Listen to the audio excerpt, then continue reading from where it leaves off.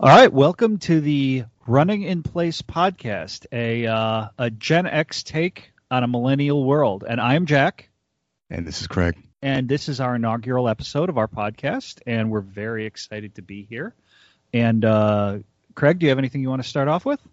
No, not really. I mean, I'm excited to do the podcast. I think that we will have something unique and worthwhile, I think, to offer the listeners, and I hope you guys get a lot out of it. Cool. Well, yeah, I think that's a good way to start. Maybe we just start with kind of the concept here. Our concept for a show, I think, and I'll let Craig talk about this too, but of course, I think our concept for this show was really to say that we're living in a very interesting time and an interesting age, in that Craig and I are both sort of at the end of the Gen X, and we see the people that are following us, and we live in kind of crazy times. And this is trying to give our perspective both on things that are happening very contemporaneously, what's going on in the news, what's going on with culture, what's going on with popular culture, but then also trying to periodically take a look at the bigger picture and maybe talk about things that are happening. I don't know, do you have any kind of thoughts on that? No, I think that's a good summary. I think what's interesting about maybe Gen X's in general and us specifically is that I think we came around in a unique time in the dawning information age, in that, you know, the computer revolution started when we were old enough to appreciate it and experience it, and yet not too old to sort of have it pass us by. So I'm still, in my family, considered the IT guy. You know, my mom doesn't understand computers very well, so I've been around computers enough to understand that, and yet I am too old for what came after us. So, for instance, I don't really understand Instagram or what the point of that is or what people are doing on there. So that's kind of I think it's a unique spot, or an interesting spot in the computer age, and I think that we're not alone in that either, and that might be part of the perspective we're offering here. That's a wow, I'd never thought of that. Okay, that's good. So here, back in history, there was the ancient world, and then at some point, starting right around the Italian Renaissance, things transferred and became modern. There's this concept of modernity, and before everything before modern was ancient, and then everything modern was modern. And I agree with that kind of summation, that we kind of straddled the fence on, let's call it, the industrial age, and that was what that really, name's taken. Yeah, it was taken. Yeah, I did not coin that. Just to be clear, I think there's a book or two or a reference to that somewhere on the internet. But the industrial age was kind of where we were brought up, and then still in our formative years, the information age took over dramatically and quickly, and has been very much a force to be reckoned with. And we straddle that, and that we remember the time pre-cell phone. Yeah, and yet we're very much still young in the era of information and of cell phones and of instant communication. The example that I've used is my grandma grew up without plumbing and without electricity in this house in Big Bay, Illinois, where, seriously, I think there are 60 people in that town, or it's some ridiculously small number. And she, at the end of her life, I was FaceTiming with her. I was video conferencing with her. Now, it wasn't her iPad. It was some, my cousin would hand the iPad to her and say, "Hey, Grandma, it's Jack here. He wants to talk to you." But she knew what was happening, right? She appreciated what she was experiencing. She totally knew what was happening and really appreciated it. She didn't think you were Zod in the mirror or anything. No, it wasn't like, "Burn the witch."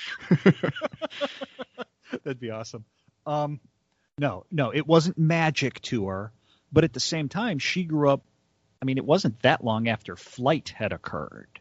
Right, yeah. And then to see all of that happen and finally be able to talk to me in real time from hundreds of miles away was pretty astonishing. It's even amazing that you and I are sitting here just about 15 miles from each other, talking to each other with zero latency, like we're sitting next to each other. It is. It is amazing, and we're using equipment to do this that either 20 years ago would have been unthinkable or outrageously expensive. And it's just sort of off the shelf stuff. It's commonplace now. You don't think twice about it. Well, and I'll admit, I don't listen to terrestrial radio anymore. And I'm not a snob. I'm not like one of those guys that, that's so beneath me. It's just that I don't listen to terrestrial radio. If it's not Spotify or Google Music, it's, podcasts or Audible. Right. Exactly. Yeah, I do Audible all the time. And the phone has become, well, I mean, it's a trope at this point, how people, not exactly a unique observation, but it's interesting how the phone, when we were growing up, was a way to talk to someone. And now it's like the 10th thing that it's used for on the list of most common things. Yeah, no, I both of my sons have phones, and it's a gaming device, it's a texting device, it's everything else. Yeah. And hey, they can remember to answer the phone once in a while. I don't know if my daughter's ever made a call on her phone, actually. Mine have made very few. In fact, I get kind of panicked when they do call me just because they don't ever do that. I would have loved it, though, frankly, growing up. I mean, that was, well, particularly if you're making a call like that you're a little nervous about, like, say, to a girl or something. How much easier it would have been to do a text instead of a call. I mean, these guys, they don't know how hard it could have been. Yeah. No, it's a different kind of thing. Why don't we talk for a second, maybe just about, the generational concept, because we've kind of touched on it here in a couple of different ways, and it's in the title of our podcast. Mm-hmm. So at least starting since the people that I've ever been aware of. So we'll call it the modern era. So there's, you've heard the phrase, I think Tom Brokaw actually coined this phrase, although if I'm wrong, please don't flame me, the greatest generation. These were the people born from 1910 to 1924. So these would have been, in large part, the older people fighting the Second World War.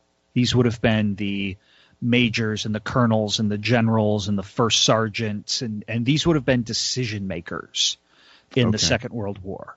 So I thought greatest generation meant people who fought in World War II. Like, I thought my grandfather was part of the greatest generation, but he was definitely born after 24.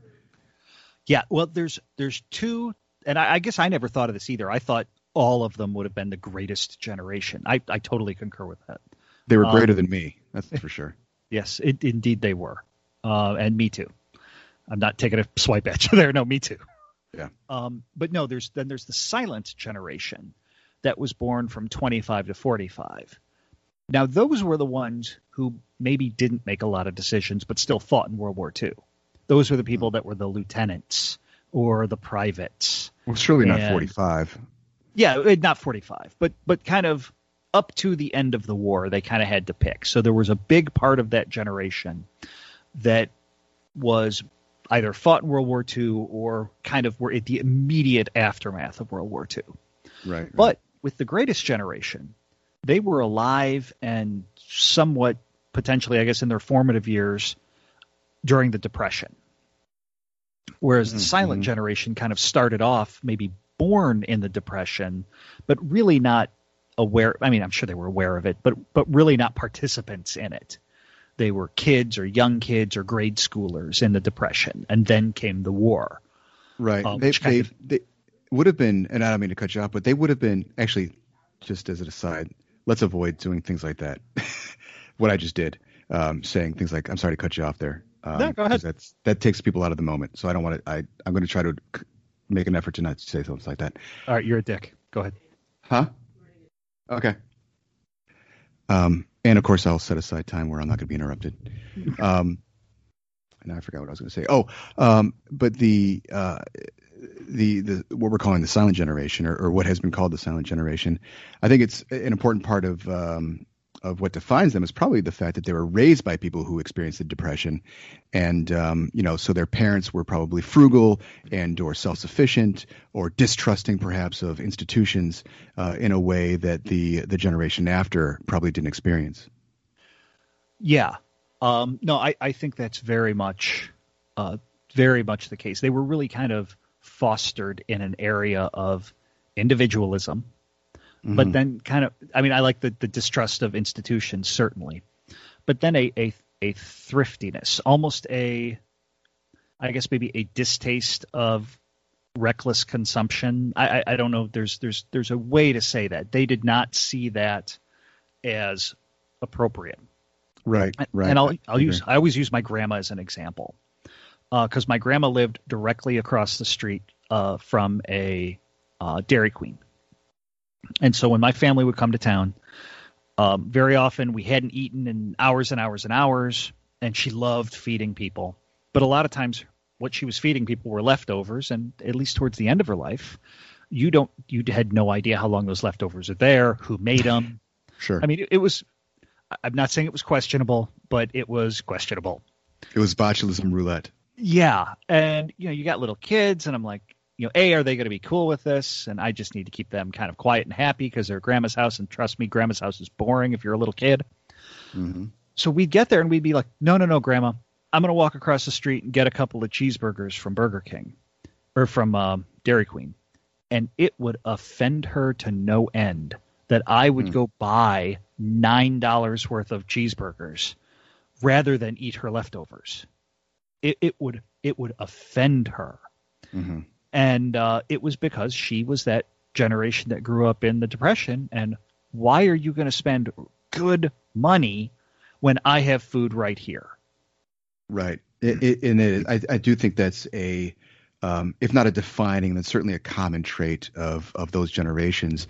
And I mean, there's something to be said for that kind of attitude, as opposed to, consumerism as it's increasingly taken hold in the generations that followed. So there's something to be said about that approach. Although, there's also something to be said for, we've got a lot going on, right? So we can't, there's a trade-off there between convenience and frugality. Yeah, no, definitely.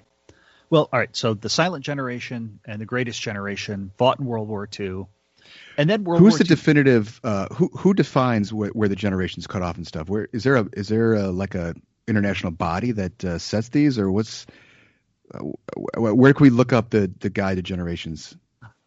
I got most of my dates off of Wikipedia, but as far as I can tell, really what this is this is a bunch of kind of pop social scientists who want to write books. And so they throw out a book like Tom Brokaw. He's a journalist. He writes a book called The Greatest Generation. So he's got to pick a date. You got to pick one. All right, you're going to start here. You're going to end here. So there's another one I'll mention later called Xennials. So, this used to be easy. You had Gen X and then you moved into millennials. But no, Xennials are this group that straddle in between. So there's actually, I don't think there's one hard and fast rule. It's kind of all over the place. All right.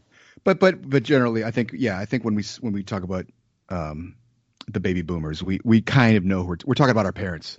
If it's you and me, right, and our friends' parents, yeah. So okay, and we're the ones after that. We're the Gen Xers. Yeah, we're that. What do they call that? A demographic cohort. And we are the Gen Xers, and that's fine. Gen Xers are great. There's lots of different. I'm trying to find it right now. There's lots of different rules on when the Gen Xers started and where they're ended. Well, I skipped one. Hold on. I apologize. I just skipped one. The baby boomers.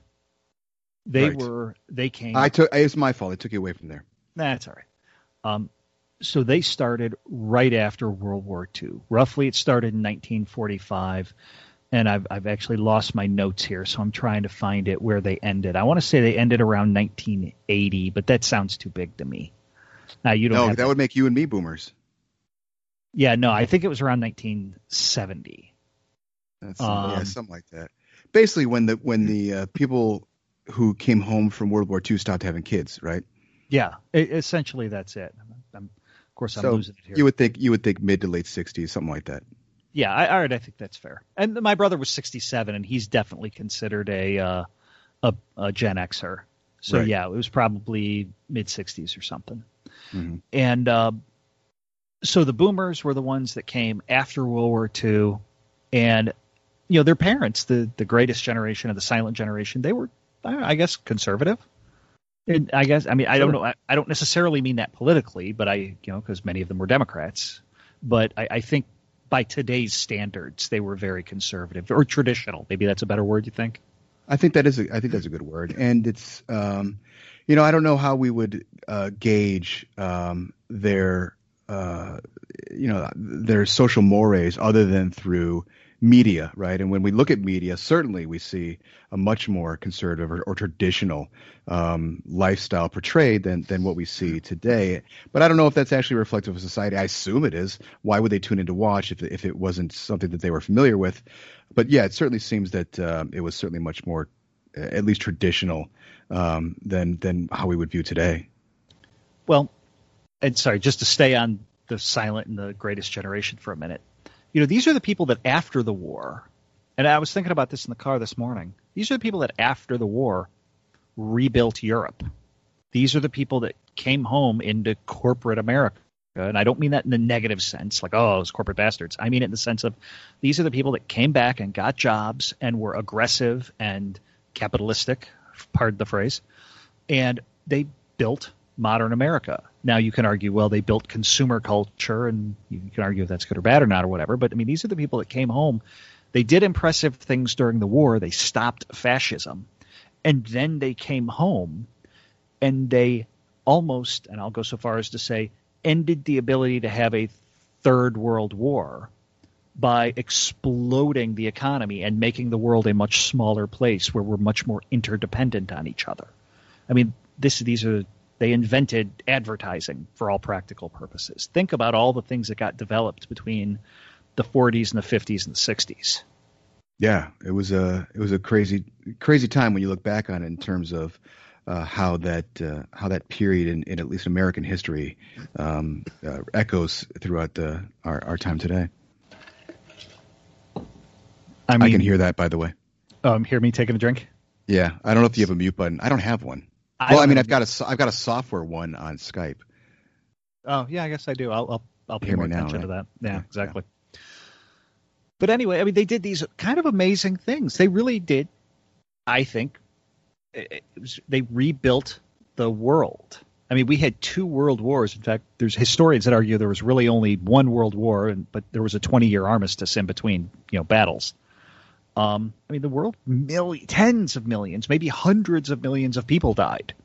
And this is the generation that rebuilt it afterwards and rebuilt cities. Entire European cities were destroyed, but they got rebuilt. Well, then come the boomers. Yay, boomers. That's my dad. My dad's, right at the front end of the boomer generation. And they rejected all that. They rejected the traditional values. These are the ones that started off becoming the hippies.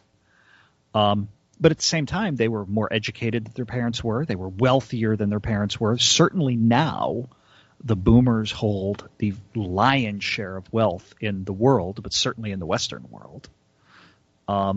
But they were. I'm curious what you mean by when they which traditional values did they reject? I mean, so when I think traditional values, I think, and maybe we have different definitions of this, and that's why I'm asking the question. But I think having a family, providing for that family, staying with your wife, faithfulness, work ethic, that kind of thing.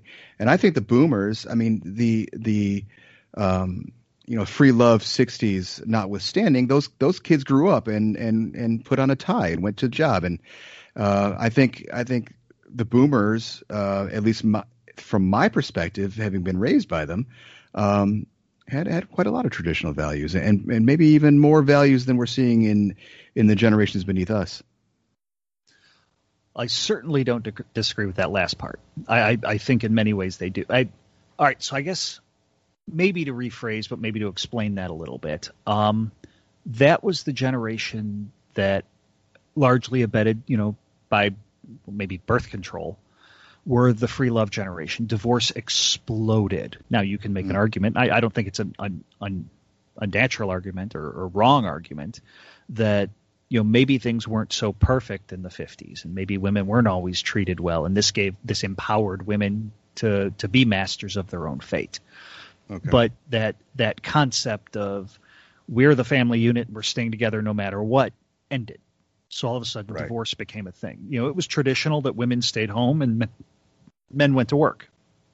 All of a sudden, so that was no societal longer traditional. pressures. Yeah, right. Okay, societal social mores changed such that a woman who was contemplating, who maybe would have wanted to get divorced in the 40s, felt no social anti-pressure to do that in the 70s. Yeah, I think that's very much the case. And to say that promiscuity abounded is wrong. I don't mean promiscuity because that feels like I'm casting a negative aspersion on the people that were doing it. I'm not. I'm just saying that the traditional male and women roles and the traditional ways that men and women behaved through a series of things was really allowed to very quickly change between, say, 1955 and 1975. So geologically, 20 years is a very short period of time.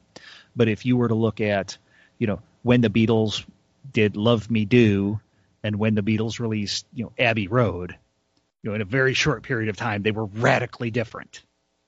Right. And were they a symptom or a cause of the change? I would they say were part of it. But they were certainly there at the moment. Right. And I think they're a good analogy to represent it. And your point is well taken, particularly given that I am personally a product of a pregnancy out of wedlock, which happened in the mid 70s and which presumably 10 to 20 years earlier would have been scandalous. Yeah, and absolutely. I think it was partially scandalous. I think when it happened, but certainly not as life threatening as it would have been. And I don't mean like literally life threatening, but life altering or whatever. Or maybe future reputation threatening. Destroying. Yes, right. As it would have been in the earlier generation. Well, frankly, it probably wouldn't have happened. Like my parents would have gotten married if an unintended pregnancy had happened. The generation before. Yeah, the family would have forced it. Right. It wouldn't have been a question. Mm-hmm. So the boomers, they were they were different than their parents, and they were marked by, say, Vietnam. But at the same time, it wasn't the same kind of thing as World War II, where that was on the home front. That was fighting, the good fight. This was moral and ethical, and in Vietnam, the people didn't necessarily see it as the people at home, especially now. At the time, I do wonder how it was really thought of at the time, but certainly now, if you look back on the Vietnam War, everybody thinks of, the anti-war movement, how immoral and unethical this was, although, I question at the time if they quite saw it that way, or if everybody did. I think those that fought it became the thought leaders that have now told us, oh no, back in the day, everybody was like this. And I don't know that that's necessarily true. Well, I don't think we we're in a position to know that. We weren't there. Right. And maybe even the people who were there, maybe their perceptions are tainted by their changing views as well. Yeah, I think that's true.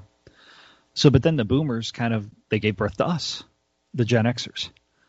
But we were raised by boomers, although I was raised by a particularly conservative set of boomers. I don't think of my parents as boomers, even though they by every single definition were. My parents share many more of the characteristics of, say, the silent generation than boomers, but they were boomers, early boomers. But the boomer or the Gen Xers were a little bit different because we had both sets of groups in our lives. Our grandparents were the greatest of the silent generation. Our parents were boomers, so we'd see the difference between those two. But we weren't defined by this great war or this great, or anti-war.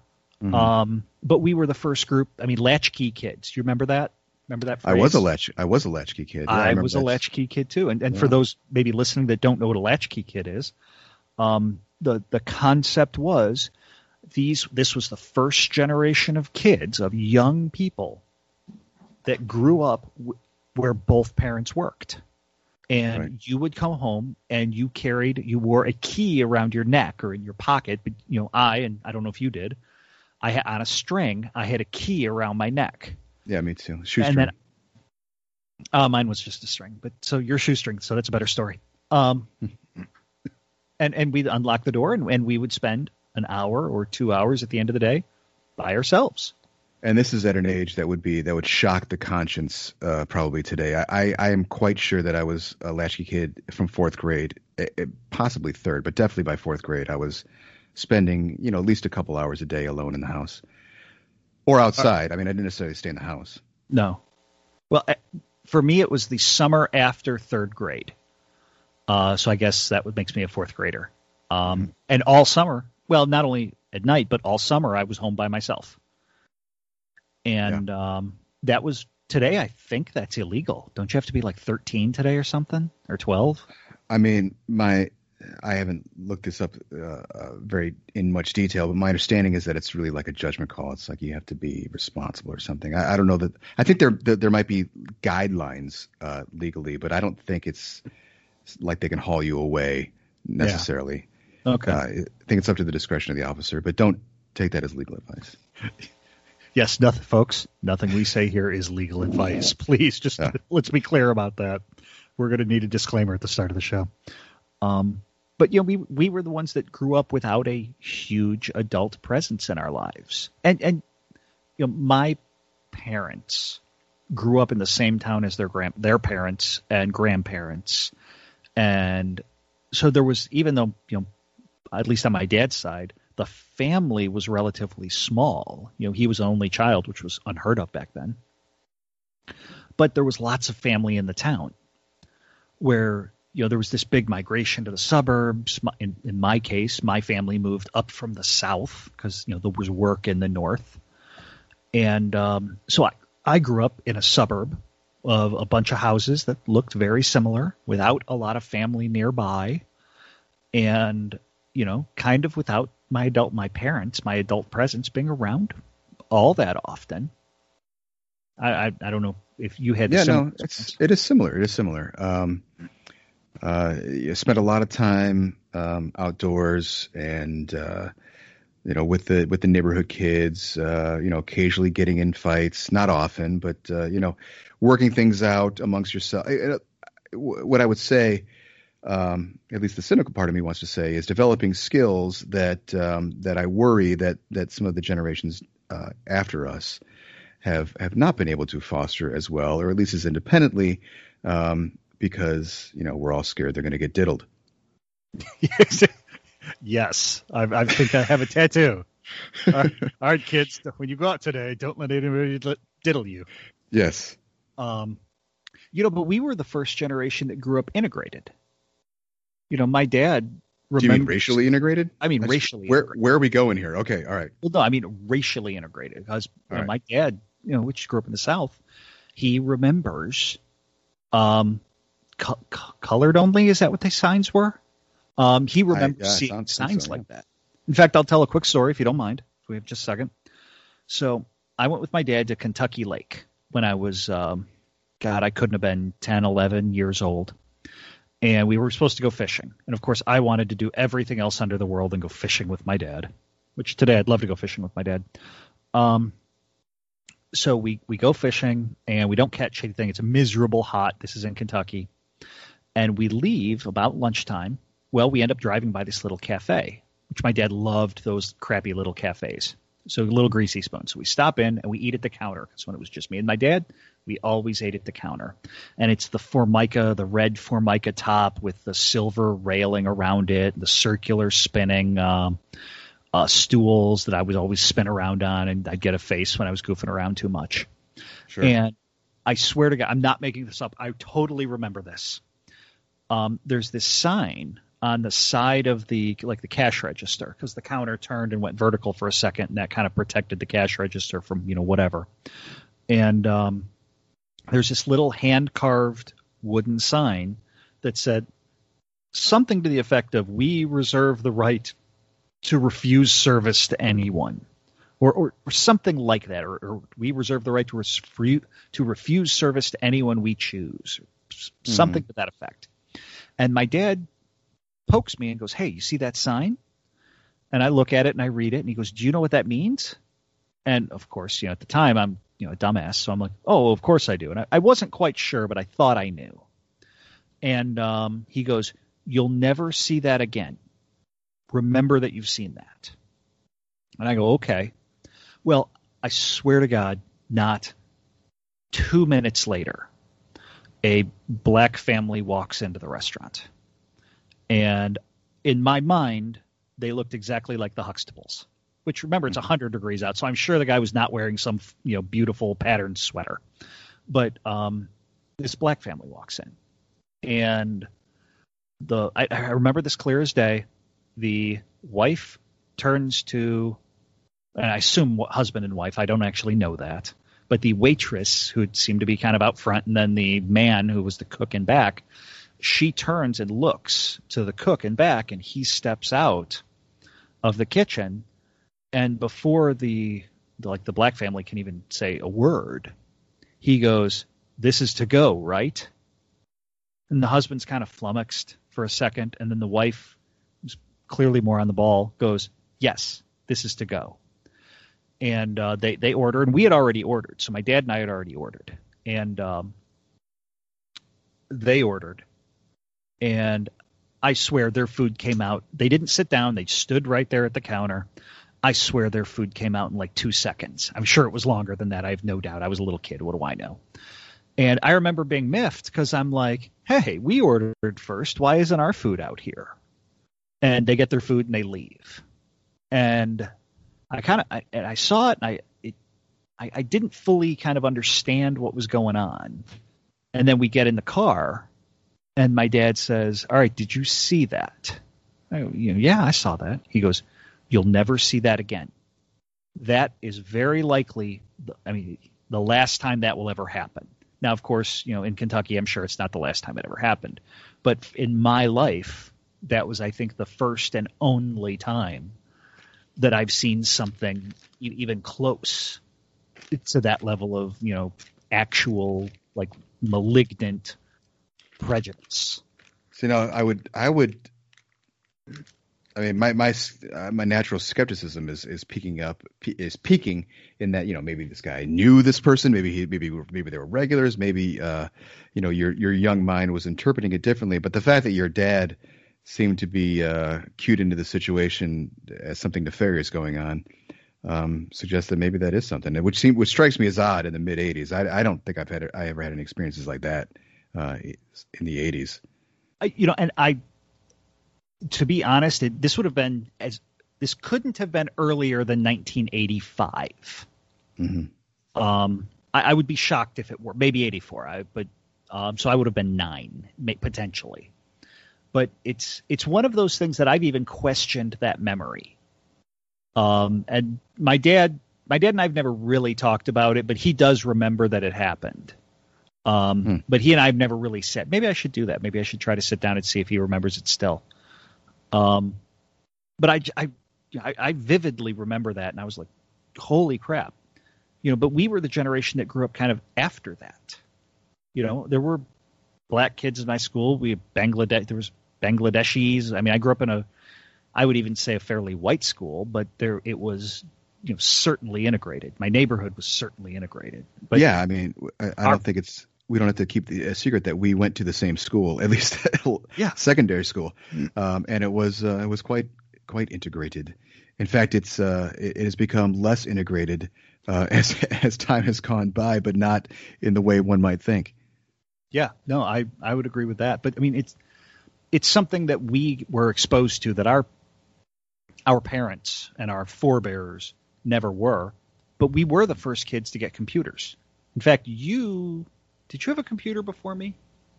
You might have. It was before you, but I know our family had one very early on. You were the one who showed me America Online. Okay.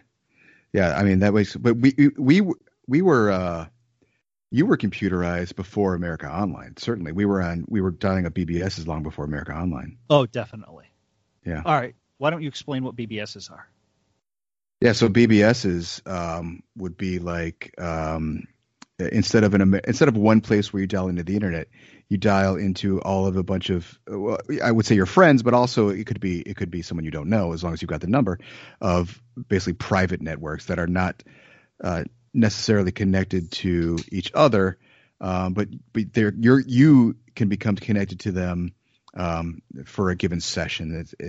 Typically, always we're talking about a modem line. So, how I remember the modems, it went 2400 baud and then 56K, and I think there were other iterations in between. So you would dial up to this computer, and this computer would have one or more phone lines that were set to answer the phone, and you would make a connection with it, and you could.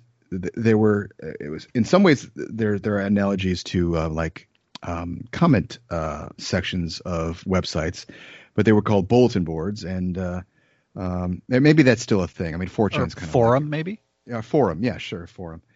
And it was sort of there were also IMs. I mean, I met my first real girlfriend on one of these BBSs. I IM'd her to ask her if she wanted to go out sometime because I was cripplingly shy.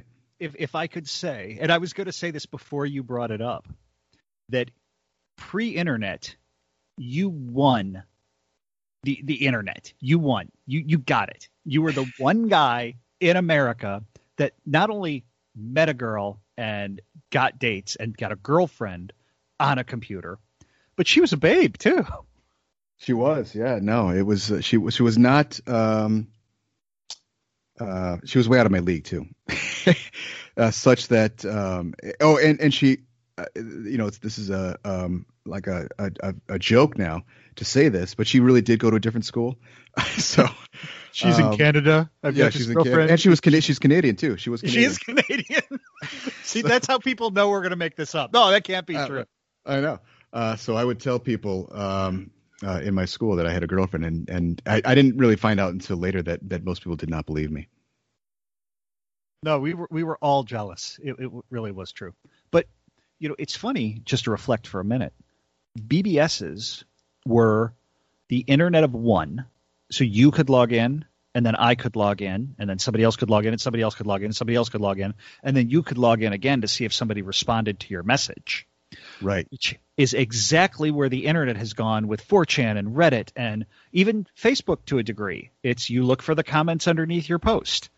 And it's funny how here we are. Are we 25 years out? What year would that have been? 1990? No, 88? We're more than 25. Yeah. So we're more than 25 years out, and yet really the internet didn't change anything. Yeah, we have come full. Well, I think what that might demonstrate is that the internet has facilitating something that is useful and desired, and that is, both instantaneous and also asynchronous communication via words, via text. I think texting also is part of this. There's an appeal to communicating with over the written word as opposed to verbally, which I think is what makes texting and the kind of communication we're talking about here, 4chan, Reddit, that kind of thing, so appealing. There's a reason that I find myself texting my wife 8 times a day rather than what could have been said in a 5-minute phone call. For some reason, it's just appealing, and maybe that's something we could explore maybe in a different episode. But yeah, no, I think that's interesting. So that was us. We were the first generation, the Gen Xers. We had computers. We had computerization. We had all of the things that the generations before us kind of built. Were kind of building. Came to its natural conclusion. Computers were now in the home with us. I got my first actual PC, I think in the 8th grade, 8th or 9th grade, but I think it was the 8th grade. And my dad even sent my brother because my dad was terrified of computers and he hated them. And I remember this. And so he sent my brother, and he gave my brother money to go buy me a computer. My brother didn't want a computer. My brother wanted a stereo. So my brother got the stereo, but I got a computer. And and it was considered yours. You had Jack's computer. It was in my room. Wow. It was my computer. And Yeah, my that dad was rare. my dad didn't want to look at it. He didn't want to be around it. It was as if it offended him somehow. And maybe he was right, who knows. But so it was mine. But he didn't know what I was going to do with it. He just had heard that it was good and it would make kids smarter or something. So he got it. And it's funny because I had to learn, unlike my kids, my kids are actually surprisingly not computer literate. I can't give my 14-year-old, I can't give him a device where I don't set it up for him necessarily. Really? It's weird. I could see them being like Windows ignorant, or because their world isn't on. We've kind of gone past the PC now for our kids' generation. But it surprises me a little bit that he feels the same way about devices. I mean, my kids seem to know their way around that stuff intuitively. Well, there are parts of it he certainly does, but I'm just surprised sometimes how not inquisitive they are towards the devices. They simply want the devices to work, but they aren't interested in how they work. Where for me, I had to sit down and learn it all from the ground up, from the first time I turn it on to everything. Playing F-19 Stealth Fighter, which was an awesome friggin' early PC game. Yeah, I mean, I remember there were. Do you remember BASIC? I don't know if you ever. I did a little bit of BASIC program, but it was also, you would have to you would get certain programs that were compiled on BASIC, and you'd have to type in the command load this or run this. Yeah. 10 run, 20 go to this, 30 go to this. Yeah. Oh, totally. Yeah, I learned BASIC, and I learned, I think, a hint of Fortran, but I remember BASIC. I don't remember any Fortran. But then you have. So here we were. I'm not saying it was like Lord of the Flies or anything, but we did not have a lot of supervision. And so lots of kids did lots of dumb things, but mostly survived it. And those that didn't probably weren't really meant to. But then along come the millennials. So here we are, the generation that grew up a little bit Lord of the Flies-ish, a little bit, kind of on our own and, the winner take the spoils kind of thing. And again, it wasn't like that. But it felt that way sometimes. And then here we are, the generation that gave birth to the most sheltered generation. We're the helicopter parents. Or certainly I was. I don't know if you were. I was a helicopter parent. I'm not so much anymore. Well, I mean, in some ways, you don't have much choice because, I mean, we hear these stories, and I like to think that there's a movement away from this. But when we had young kids, you would be called on, like communist Russia style by your neighbors if they suspected you weren't hovering over your children. If they saw children unaccompanied or walking to the park alone, you can get the police called on you, because we're all, this was the what is it, Adam Walsh or whoever that kid was. Oh my God, yeah. Yeah, this is what we were dealing with, right? Is this fear because of I think there's a lot of things at play here, but I would blame primarily, nationwide news coverage, of which tends to amplify small things into looking like big problems. And so we were all afraid our kids were going to get kidnapped. So you can't, or we're afraid that that the guy next door is a pedophile or something. And I've still, that's a real fear. Like I would, like if I found out my kids were at a neighbor's house and that there weren't other kids there, it was just an adult, I would freak the F out. I would assume that something bad had happened. And I'm saying this to contrast it with my own child that I distinctly remember. There was an old guy in the neighborhood who was just an old, lonely guy. And we would all go into his house and he liked company. I don't think there was anything nefarious. Certainly nothing untoward ever happened to me.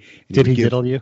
He did not diddle me. As far as I know, he didn't diddle anyone, and he would give us butterscotch candies. And he was just a guy who just it's hard to tell the story without making it seem weird, but it wasn't weird. You wake up and you're like, Mr. Cosby. No. But that's just, I mean, I didn't think twice. My parents didn't think twice about it. It was fine. No, it was a normal. I would go to at my grandma's. I would go to the neighbor's house and hang out with them because they were kind of neat older people. Yeah, and that was kind of it. But the millennials, and I don't want to bash millennials, but it's one of those things where I think we became our own worst enemy. We gave birth. Huh? We're kind of doing a test run. To this incredibly entitled generation, and now this entitled generation is moving into the workforce. I work with one right now. He's employee of the same company I work for, and he's a young guy and he's educated, and he does just because he's educated doesn't mean he knows anything. He actually doesn't, or very little, and he's learning by the day, and he's going to be good someday, and he really thinks that he should run the place. And he came into me the other day. And it's funny, we're getting ready to start this podcast, and so he comes in and he's asking me what the proper way to object to an HR policy is. and really? I'm very kind of libertarian about things, and I'm like, well, this is how you do it. I'll give you one of two ways to do it, and both of them end up being the same kind of thing. So let's talk about what you have going on. And he's explaining why he objects to the policy. And I'm like, okay, I understand your objection to the policy. And I'm not telling him that I actually objected strenuously to the policy. And several, of the higher level executives did. But we ultimately lost, and we are now, required to carry out the law of the land. It's the law of the land. It is what it is. And but I'm not telling him that necessarily. And so he's going on and on about this policy, and I explained some things about the policy to him, and come to find out he hadn't read the policy. He didn't understand the policy, and he had come in to object. And here's what bugged me, though, and this is where I kind of look at myself, and I'm like, oh, maybe, I don't know, this is where I've got to look at myself a little bit. It didn't offend me that he wanted to object to the policy. You want to object to the policy, rock on. That I feel very strongly about that. You should have the right to object if you need to, or if you feel that it's important. But when I asked him, I said, what do you want to accomplish? Are you looking to get this policy changed? He said no. He really just wanted to complain about it to somebody, and not just to me. He didn't. Okay. When I asked him, do you want to change the policy? He said no. And I even asked him again, are you sure? I mean, what are you looking to do for this? He just wanted to complain. I'm like, well, fine. I got on him a little bit about not having read the policy and kind of sent him away. I was done talking to him at that point. You want to change something? Come on, I'll help you change it. But if you just want to whine, piss off. I'm not interested anymore. Yeah, I mean, I think what we're seeing is some of the effects of not allowing our children to make mistakes and learn these things on our own, and sort of being constantly on our protection. And I've got a somewhat analogous but thankfully shorter story. Sorry. That felt like a shot, so sorry. At our job, a coworker around my age was telling the story that one of the interns, I guess, was talking about housing or something, and saying, well, he was having trouble, I don't know, getting sign off on his apartment lease or something. Maybe it was an intern, maybe it was a new employee. Anyway, it wasn't our problem, right? So, we were like, and she said, well, I was being sympathetic to him, and in the sense of, sure, this sounds, like sounds like a pickle you're in there.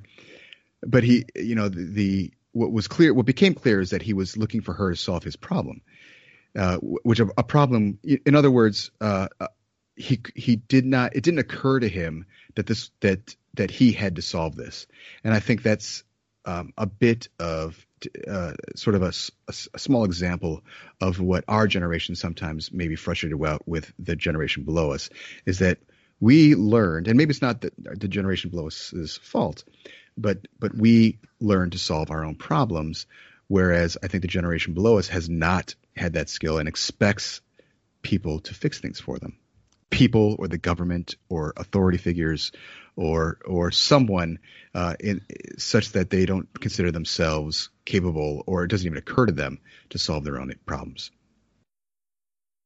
That's actually a pretty good segue to something I wanted to talk about. Oh, are we going to wrap this up? Yeah, we can. All right, we can wrap this up. This has been good. And this is a great inaugural episode. I mean, we're certainly not going to talk so much about the generations in the future, except probably bitching about millennials. But right, no, yeah. I mean, so if we're going to break it down, I mean, I think this is really good. I think that I would go more on. I would make it a little less like a history lesson. Definitely, yes. We'll never do this again. Yeah.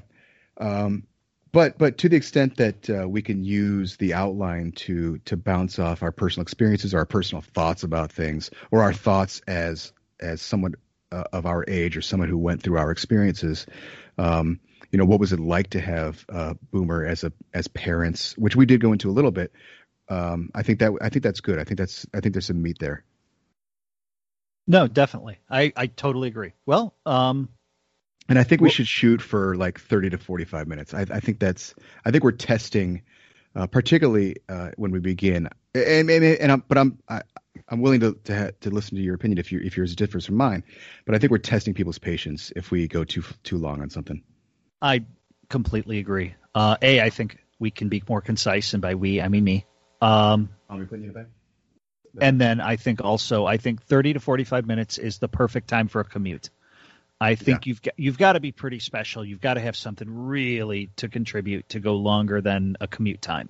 Yeah, or like a guest or something. I mean, but yeah, I think if we can try to keep the conversation shorter, I think that'd probably be good. Cool. All right. Well, yeah, I think our back and forth was good. I think our balance of you talking and me talking was good. I think it went well. It didn't feel like work. Well, let me just give a natural segue here, and then we'll probably talk offline a little bit after this. This has been the inaugural episode of the Running in Place podcast, which is a Gen X take on a millennial world. And I'm Jack. And Craig. And he totally caught that cue. You see, we know each other. And thank you, everybody. And we hope you like it. And I promise we will suck less next time. But I'm ching. Come on, I like that. I was slipping out of character there at will. I didn't realize we were supposed to stay in character. I don't think you got out of character. Well, that whole last part, I intended that to be like